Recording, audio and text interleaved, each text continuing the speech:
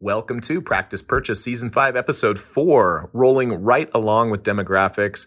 I have in this episode Scott McDonald, the CEO of Dr. Demographics. Dr. Demographics is the other main service that my clients tend to use as they're working through the practice purchase process, trying to decide where in the country they're going to live, what street corner do they want to be on?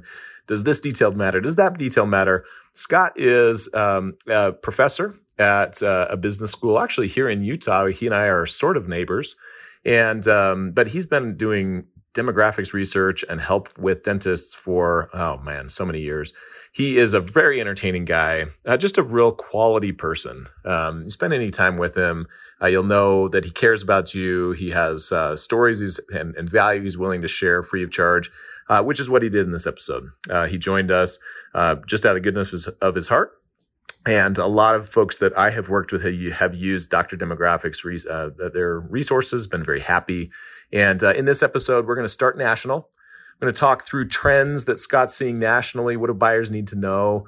Are there rules of thumb for certain states that hold true? Scott share some funny thoughts on a few specific cities that are hilarious.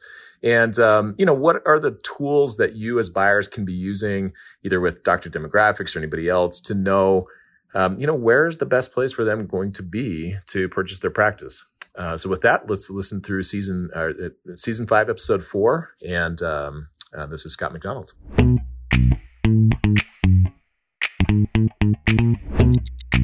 All right. Well, welcome, Scott McDonald, principal and owner of Dr. Demographics. We are thrilled to have you on the Practice Purchase podcast. Thanks for being here. I'm thrilled to be here too. Well, I mean, really, no kidding. I'm excited. You're a great man. Well, thank you. And I have so many clients. I've helped hundreds of buyers throughout the last, almost decade now of doing this. Many of whom have used you and your services. And so I know that what you do is of value to the folks that are listening to the show. So I'm excited to have you here. And I've got a whole list of questions. I can't wait for you to share some of your wisdom. Sounds good. Well, let's start right off. Perfect, Scott. We're going to start broad, and then we're going to narrow things down. We're going to split this into 3 parts. Part 1 of our discussion is going to be national trends, talking about things like prices and states and things. Then we'll zoom into a specific city. I think I found a region or an area or a city that I'm interested in. And then we'll go through an exercise of let's put ourselves in the shoes of a buyer who has found a specific practice. So that's where we're headed. Okay. All right. So, Scott, you see and do demographics analysis all over the country. Let's start by talking about rules of thumb that you hear a lot. What rules of thumb do you hear, and which ones are useful and which ones are total crap? Okay. And probably the most obvious in my mind is competition ratio. Because people will say, look, I want to go someplace where there is no competition. No one has ever thought about going there. I want to be there. And as we kind of examine the issue and look at the research, we have to say, you're out of your mind, buddy. Do not ever go to a location that no one else wants to practice in. The best sign that you're going to fail is that nobody else wants to take the risk of going to that location. I learned this the hard way when I first started my career, back in the 1980s. I know you're thinking, man, Scott's really old. But look, one of the first practices I looked at was in Beverly Hills. And you probably know that there's a lot of competition in Beverly Hills. So you'd naturally think, no way, you can't make a living in Beverly Hills. Yeah, you can't do it. Well, that's not entirely true. And the reason for that is the people who are living and working in Beverly Hills want to be there. They don't want to go outside of Beverly Hills. So they're going to look for a practice that's, first of all, close by, and where they're looking at people who have got a proven reputation. They don't want to risk their money and their health any more than you do. And so for that reason, I began to kind of examine what are the facts about a location that really makes it unviable.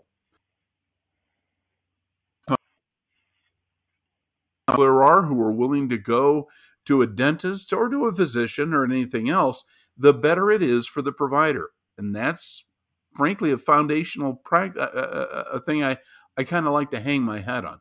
And by the way, it's been proven true time and time again. Interesting. So, because I hear something similar, the way it's phrased to me may be subtly different, and it may change your answer. I hear, well, Brian, I want to make a lot of money, therefore, I think I need to go rural. You've taken that a step further with that last answer. You're saying if the person says, I want to go where no one else is, what you're saying is that means no one goes to the dentist there. Yeah, that's okay. right. Okay. It's like wetting your pants while you're wearing a dark suit. It gives you a nice warm feeling, but nobody really notices, right? You see what I did there? Because that's very funny, really. I should copyright that joke. But anyway, the point is you need people. Dentistry is a people business. You've got to have people. Now, are those people inclined to go to the dentist? Well, that's set up various other factors that you need to take into account. Some of them are demographic and some are psychographic. And so you know the difference between demographics and psychographics, I'm sure. A demographic, I imagine. Yep, keep going.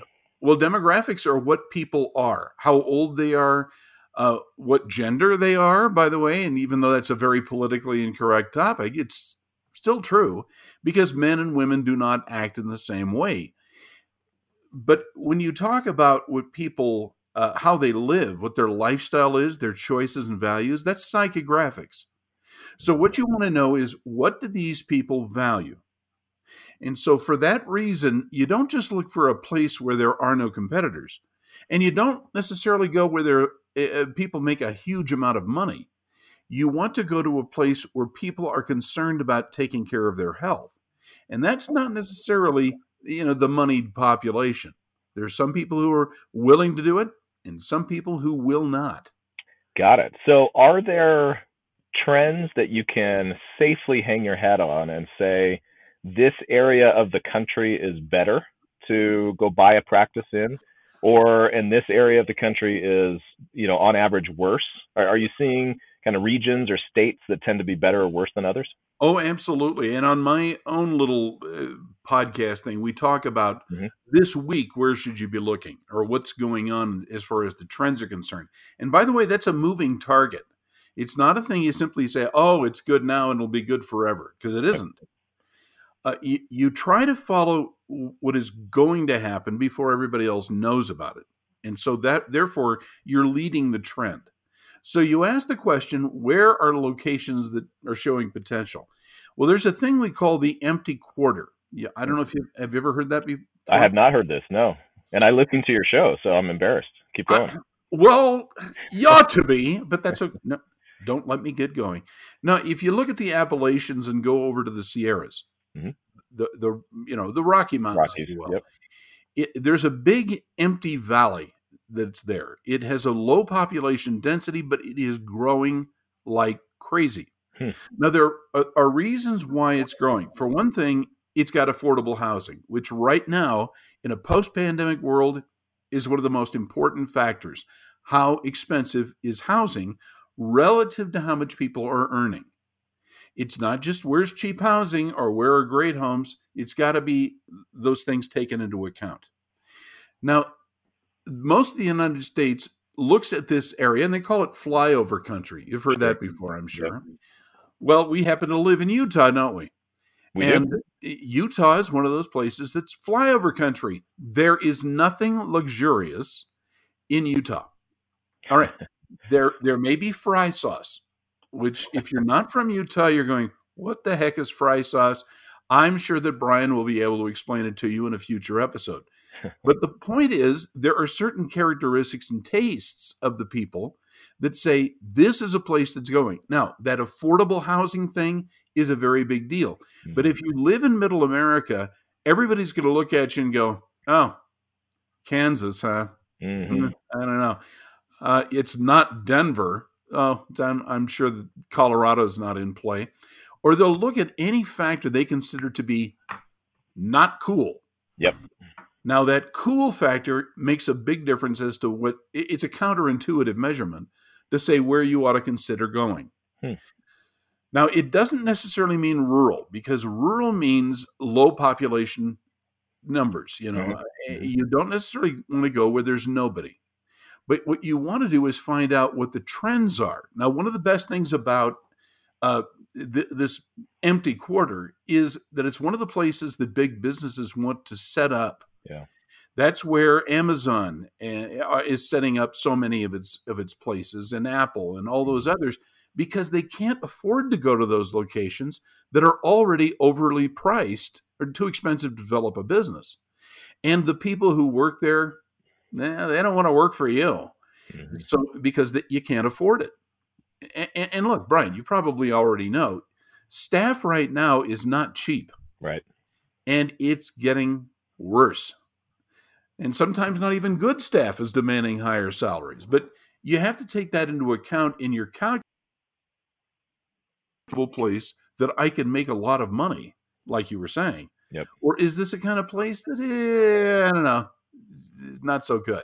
So let me repeat back what I think I hear you saying. You tell me if I've got this right. When I think of a mental map of the U.S., when you talk about this empty quarter, I hear Kentucky, Tennessee, Missouri, Arkansas, Oklahoma, Kansas, kind of that middle-ish, New Mexico, Colorado, Utah. Okay. And so I hear you say, hey, that might be an area, all things being equal, if your wife doesn't care where you live, your husband doesn't care where he lives, you could live anywhere in the country, all things being equal, this would be a good area to target. And I hear you saying one more thing. I hear you saying you might not want to move to the farm town with 300 people. If you're looking at Arkansas, you might consider Bentonville. If you're looking at Kentucky, you might consider Lexington. If you're looking at Missouri, you might consider somewhere out in St. Louis or somewhere in between, Kansas City and St. Louis. Sure. What I hear you saying is pick somewhere where people are living and moving to that doesn't necessarily have a negative growth rate, and in that kind of empty quarter, and that might serve you well. Yeah. Generally speaking, you're correct. Now, you kind of brought this up just now because you're very smart, and that has to do with the nature of growth. Now, a lot of people assume that's the number of noses that are moving into a location, and that's one measure of growth, population. Mm-hmm. But that isn't necessarily the most important. It's economic growth or development. Is this a place where people are increasing their median household income? Is the labor participation rate improving or not? Mm-hmm. So in that way, growth isn't just a statistic of bodies, it's a statistic of lifestyle. So you're saying there are more people who are going to fit that lifestyle that I like. And in that way, someone can say, I want to find the perfect place to practice. I'd say, okay, well, we have to do a little research on you. I mean, what do you want? Right. Do you have kids who are in college or want to go to college? Are you thinking about getting a large home or maybe even buy a couple of investment properties? Those are going to be very different locations to go to. Mm-hmm.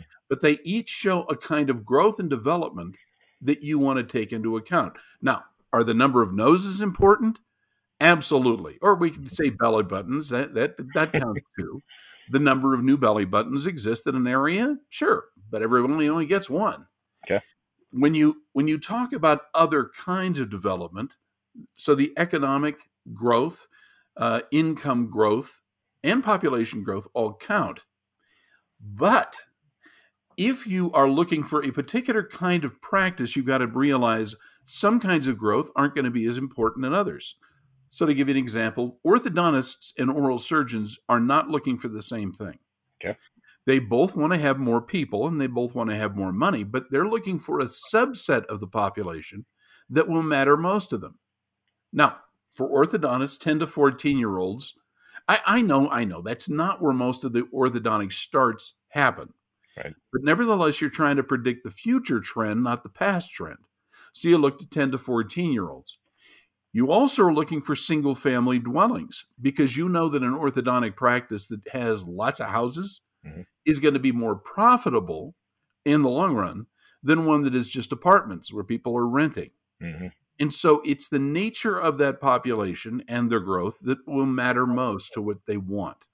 So it makes perfect sense. Now I'm a D3. Okay, now I'm a D3. I'm listening to you. I've got 2 years before I'm maybe even 3-4 years because Brian told me I need to be out of school and out of finished with education for at least a year before I go buy, right? But let's say I'm a D3, I've got no cash, but I like what you're saying. What metrics do I go look for, and how do I go look for them? Knowing, by the way, that right before I'm really going to buy, I hop on your website and I actually purchase this. But give me what's the free version, and where do I go search for these numbers? Everybody wants it free, Brian. You know that, don't you? Cheap sons of... I'm sorry. We're in Utah. Now, so I'm sorry. What are you saying exactly? How do you make the decision if you don't have any money to throw at the problem? You said go look for number of belly buttons and propensity to pay and some of the economic. I'm asking for what are those metrics and how do I find them? Now, the variables are going to be different for each person because each location is going to have a different metric, so to speak. If you're looking for senior citizens, you're an endodontist or a prosthodontist or something, really looking at a different population than an orthodontist or pedo. It doesn't mean that you can't find them, but the metrics for each of those is going to be somewhat different. Mm-hmm. Every dental specialty and even every kind of general dentist is going to have different metrics or factors that they're looking into. So I can't just say, oh, you can find them here, when in fact you should be looking over. You need to start considering what the major metrics are. And I mentioned one of those that's an easy one, and that's population growth.